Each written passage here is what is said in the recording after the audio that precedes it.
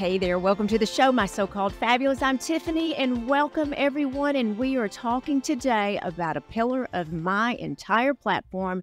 Another one of the pillars is health. And we are talking specifically today about women's health. And I have this fabulous woman back for the third time. I just had to, bring her in here, but she is fabulous. Dr. Carolyn Moyers with Skies Women Health. Welcome to the show again.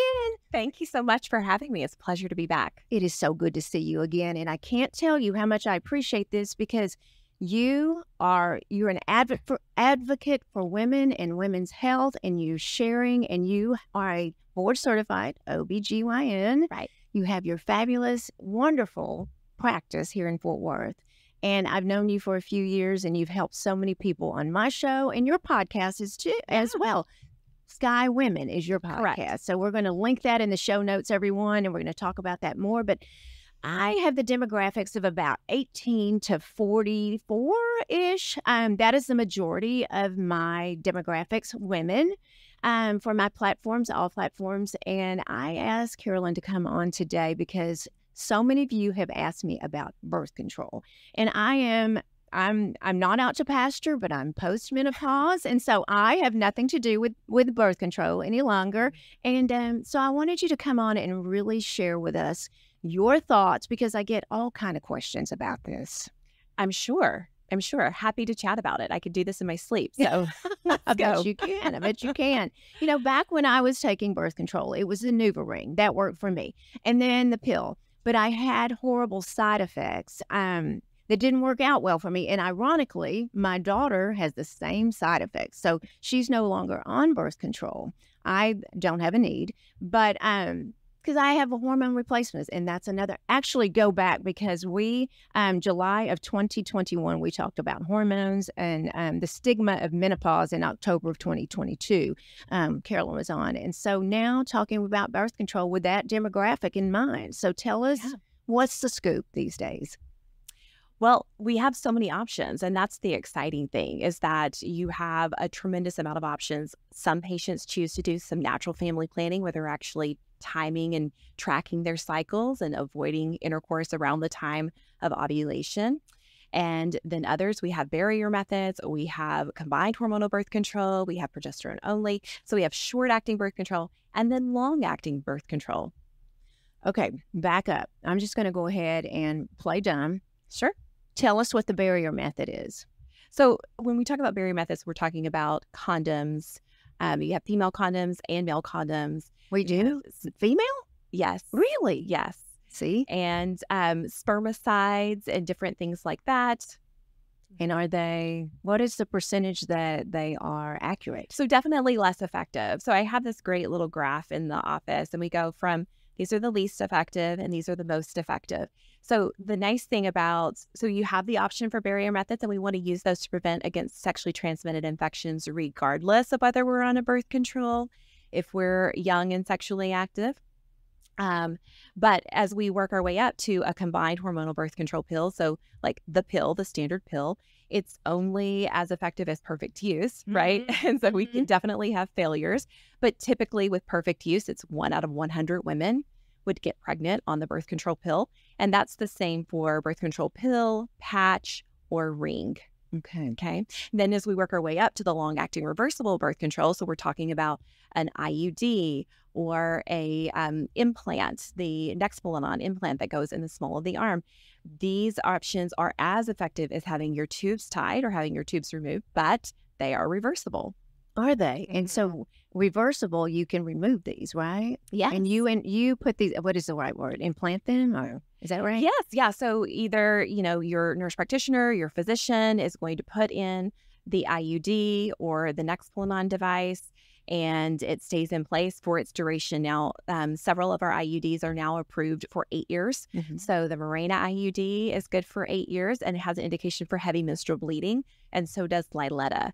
So those are exciting options. Mm-hmm. And then you have a Paragard, which is a non-hormonal option for an IUD, but typically heavier bleeding and more painful. Really? With the Paragard.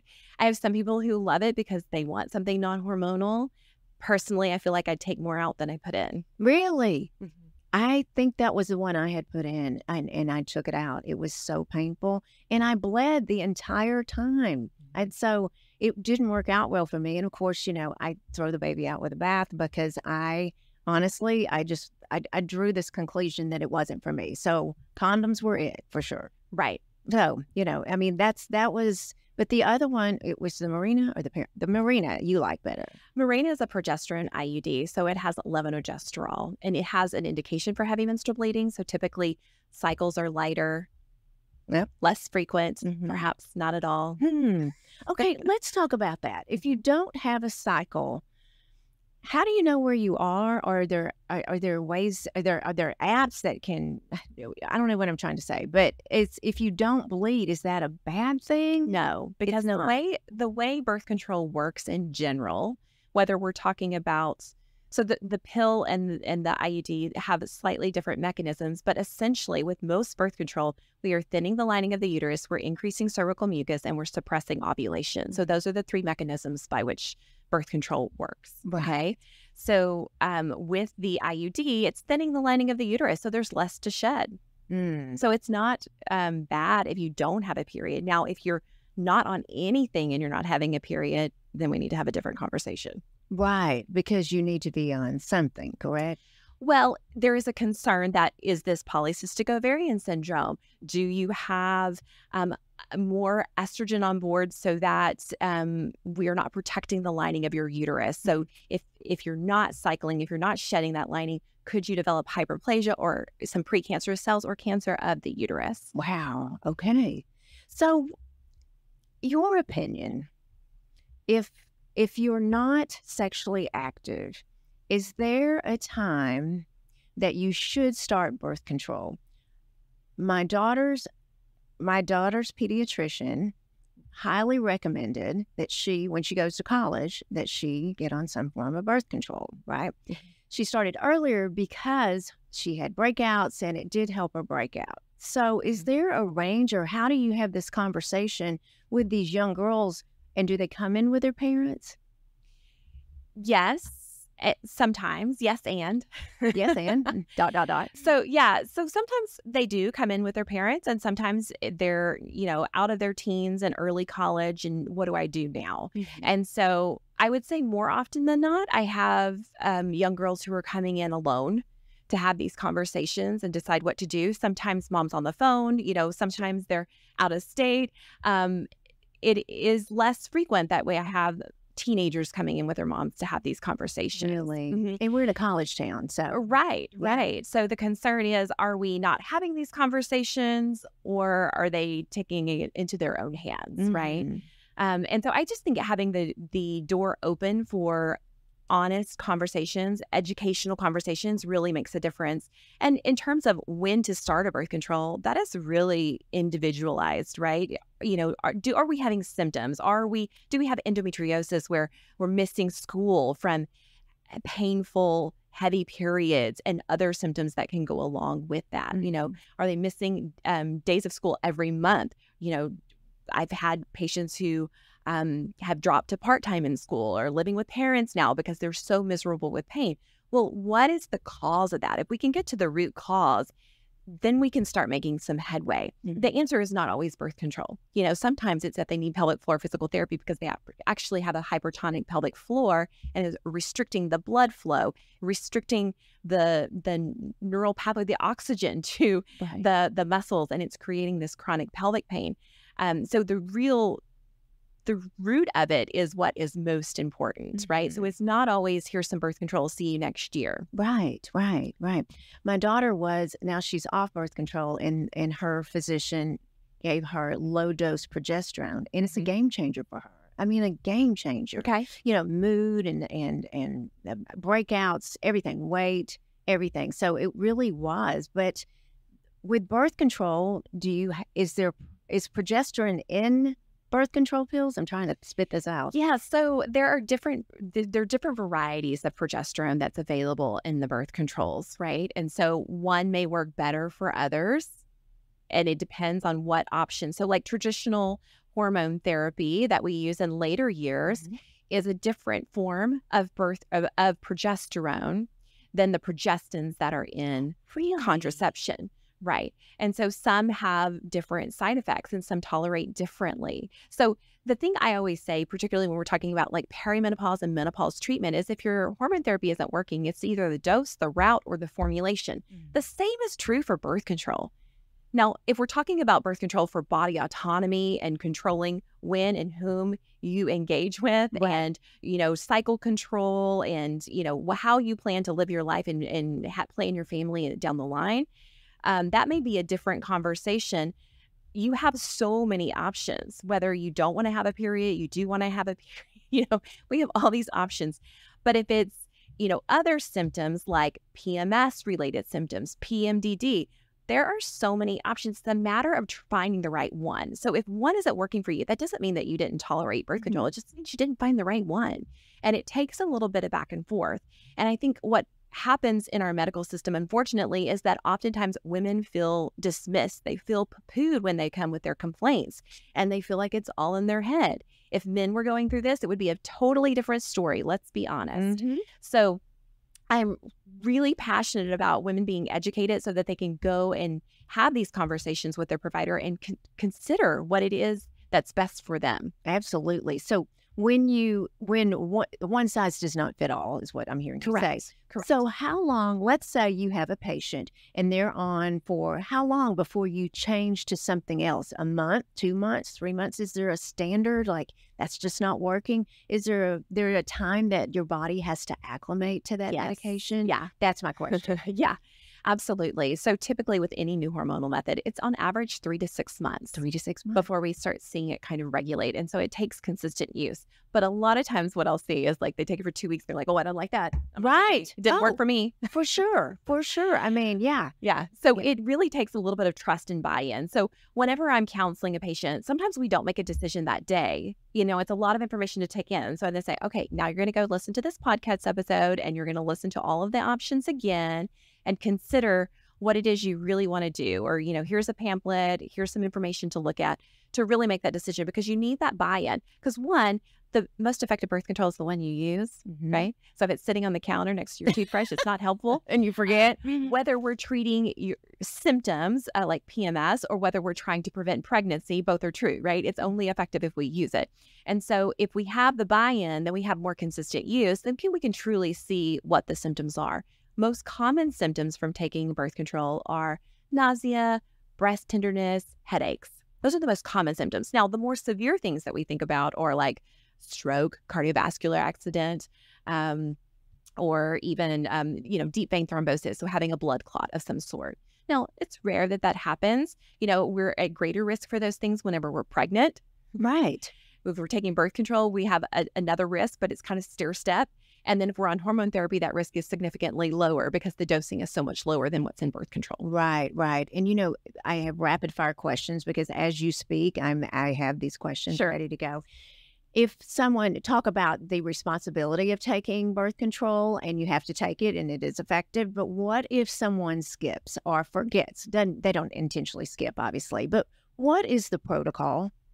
Yeah, it depends on how many pills you've missed. Yeah.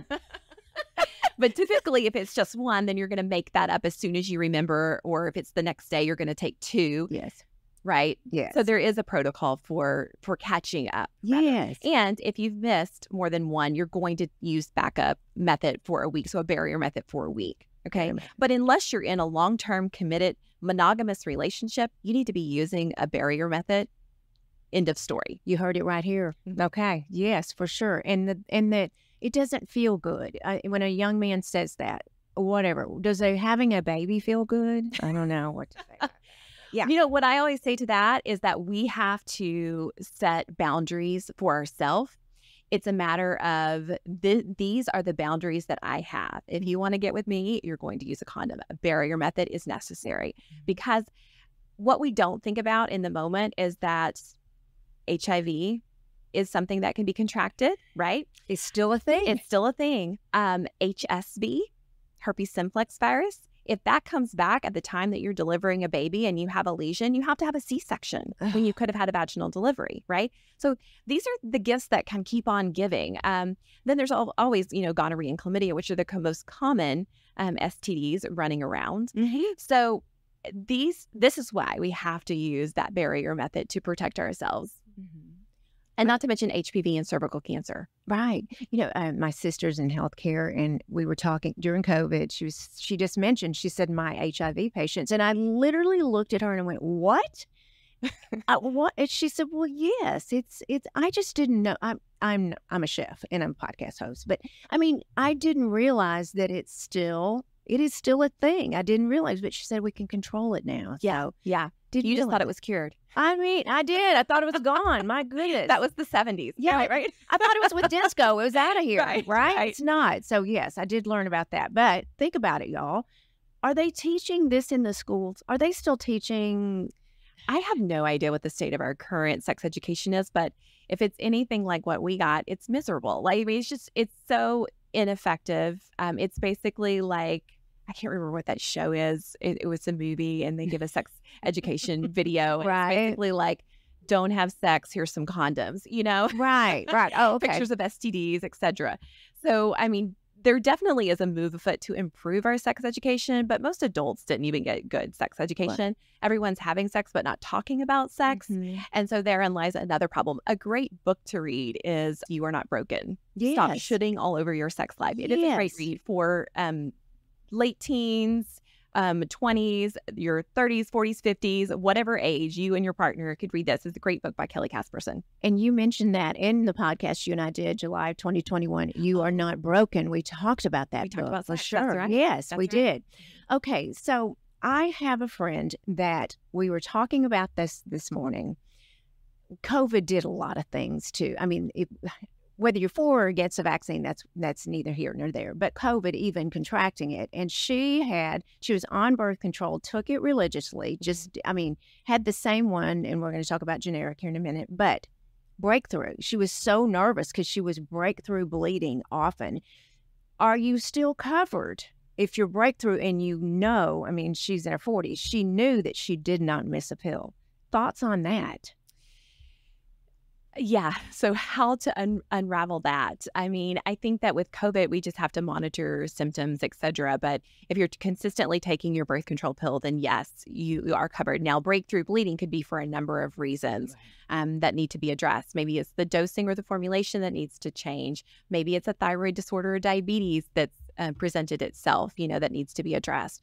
So you have to kind of look at the underlying cause. Maybe an ultrasound is necessary because kind of the gold standard for looking at our uterus and our ovaries is a pelvic ultrasound. Okay. So when young women I have talked to, when they are prescribed birth control pill and they have been given, it's not it's a generic, it's not a name brand, for various reasons, whatever the insurance reasons or whatever. When you take a generic, a different one every single month, that has to do a number on you, right? Because aren't their formulations different? Yes. So this is one of the really frustrating things. And honestly, I didn't learn this until I was an attending. I didn't learn this until it was explained to me within the industry.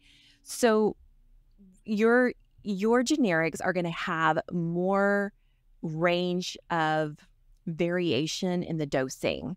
So if you're taking a generic pill, fine, just make sure that every month they're giving you the same generic. I just had this instance today. I had a follow-up appointment because the patient was concerned about her change in bleeding profile. And I had that she was on a certain dose. She thought she was on a different dose. I call her pharmacy, and when they refilled it, they gave her a totally different dosing. For sure. So you have to look at that closely, and it's unfortunate that we have to monitor it as closely as we do, but you just can't trust that you're getting the same thing. It's a generic, but is it the same generic that you've been getting? I know, because that can cause some serious problems. I mean, and I think about young women in college, and if they're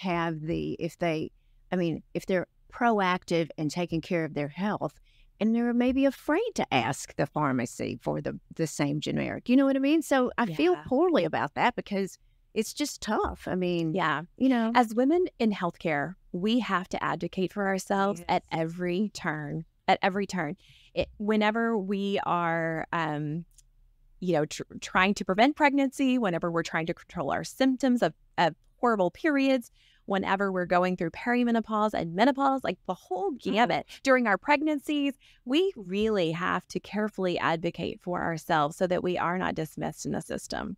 you know, you and I both are blessed because we do have a platform of podcasting, and I have learned so much from you and so many providers about health and advocating for my health. I told you before the show started, I have a breast implant illness, but it took a long time for me to go into an office and have someone go, I'm hearing you. You know what I mean? Right. Same thing with you. I'm sure you're having young women come in that don't feel heard in certain situations with different positions, right? Yes. I mean, I would say that that's the majority of my practice because Yes. my whole vision in starting Sky was to provide a safe place for women to be seen and heard because after practicing for a dozen years, I just said, we deserve better. I deserve better and my patients deserve better. Mhm. So how do we create this environment where we're not just a number? Not just a number, and in and out, in and out. And you provide that at Sky. I know you do. It's amazing.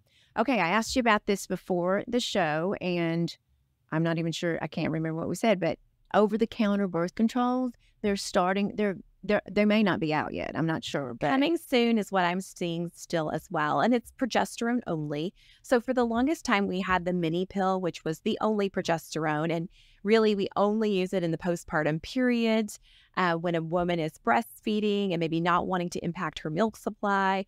And we would use it up to 6 months because that's really the only reliable time we could use it. You had to take it at the same time every day or it was not effective. And then we got Slin, which is a drospirenone, which is a progesterone only, which has a more forgiving window. You have that same 24-hour window to take your birth control pills, similar to a combined hormonal birth control with estrogen and progesterone. And so the new one that's coming out is a progesterone only that's supposed to be over the counter. So that is exciting. That is empowering for women to have that control. they do have that control. But does it concern you because one size doesn't fit all, or birth control? If you need birth control, you need it. Well, in some parts of the country, it is, not in the U.S., but in other parts of the country, it is available over the counter. You can get your vaginal estrogen over the counter because it is safe for everybody. Right. Progesterone only is pretty benign. I would be perfectly fine with almost anybody taking it. Wow. Interesting. Okay. Let's go over to my side a little bit. I have a friend that's in her 70s and she will not let go of her little pill pack. Give us your opinion on that because I've shared mine and I'm not a doctor in healthcare at all. But what are your thoughts on that? That just seems not right. So there is no hard, fast rule. Similar to in years past, if you were 65 and older, it was like, we're done with your hormone therapy. Sorry. Let's move on. Yep. That is no longer the case. With birth control pills, the general consensus is that around the average age of menopause, we would transition to traditional hormone therapy. The reason being it's a significantly lower dose. And you can do transdermal routes, you can do bioidentical options that are, now when I say that, I mean FDA approved bioidentical options that are safer for a woman as she ages because we have increased cardiovascular risks that are just inherent to age. And so for that reason, the general consensus is 51, 52, definitely by 55, we're transitioning to more traditional hormone therapy. Right. Because I'm not saying we're taking away your hormones completely, because I want you to thrive in later years. Most of us are going to spend 40% of our life in menopause. Mm-hmm. And so why not thrive during that time? And, the myriad of symptoms that impact our entire body can be resolved with estrogen. It can. And, I at 58, post-menopause, it's amazing because I'll go every 3 months. I have my blood checked and we check in. And I have 3 autoimmune diseases right now, but my freaking hormones are good, everybody. So the hormones are good. But for a period of time, It was level to level. Too much estrogen, too much this, too much that. It was a dance to get there. So thank goodness I've finished that line right now. What is going on when I have breakthrough bleeding? When I did, what was happening there? So oftentimes is disordered bleeding. Sometimes it's just atrophy. If we're talking, so two different. I know everyone hates that word, but that's two different conversations. So if we're talking about breakthrough bleeding on birth control, that may be a different mechanism than postmenopausal breakthrough bleeding. So sometimes if the hormone levels are changed, that may be the case. If the lining of the uterus is significantly thin and what we call atrophic, then it may be that it's just self-limited and it'll go away. But any postmenopausal bleeding is cancer until proven otherwise. So we are going to investigate that. Yes. And that's not pretty at my age with the atrophy word. I'm sorry. So in terms of atrophy, like we use that a lot with different tissue. Like, if you don't use a muscle, it's going to become atrophic. We use that a lot with the vagina, right? Yes. Can I say vagina on your podcast? Of course you can. So we now call that genitourinary symptoms of menopause. I have a label. Yeah. GSM. Okay, I like that better. But it's true. I've had a couple of instances with breakthrough bleeding, and they couldn't get in. Just couldn't get in. So one time I had to go under, and the other time I had to suck it up. So it was very, very tough because I'm assuming that word you just used is what's going on with me, and I just can't believe I'm here. But I'm here, y'all. Oh, no. Okay, so let's talk about the women that are listening now that are about to plan their family. It's time to plan their family, and they've been on birth control for however long. What is your suggestions for coming off birth control to plan your family? Yeah. So typically, you're going to want to start your prenatal vitamin first before you come off. And then, because if you're in your fertile years, you need to be on a prenatal vitamin. We want to have that folic acid on board prior to conceiving. Mm-hmm. In terms of when to come off, it really depends on, what are we thinking? Do we want to have a baby in the next year? How many children do we want to have? Kind of that timing, you can have these conversations with your OBGYN. But typically, there's not a significant delay in ovulation for a birth control pill, for a progesterone IUD, for the patch, for the ring, all of the things. You can just stop them and happily try to conceive, right. Taking your prenatal vitamin. Now, if we're talking about Depo-Provera injection, which is the injection you get every 90 days, then that can take 18 months. That's the only one that has a significant delay in ovulatory cycle. Wow. And so for that one, if you're considering a family in the next 2 years, I do not recommend it. Right. Yeah. Right. When you're a certain age and you're ready to go, of course. Yeah, absolutely. Oh, my goodness. And then when we're done having children, you can continue being on the birth control, or you could decide on permanent sterilization, which could be either you personally have your tubes tied. Now, I will say in this day and age, majority of the time we are removing the tubes. Okay. So why do we remove the tubes when we're talking about a tubal ligation? So used to, we would put a little O-ring around it, or we would put metal clips on them, or we would cut out a section, or we would burn the fallopian tube. All of them have reasonable failure rates, right?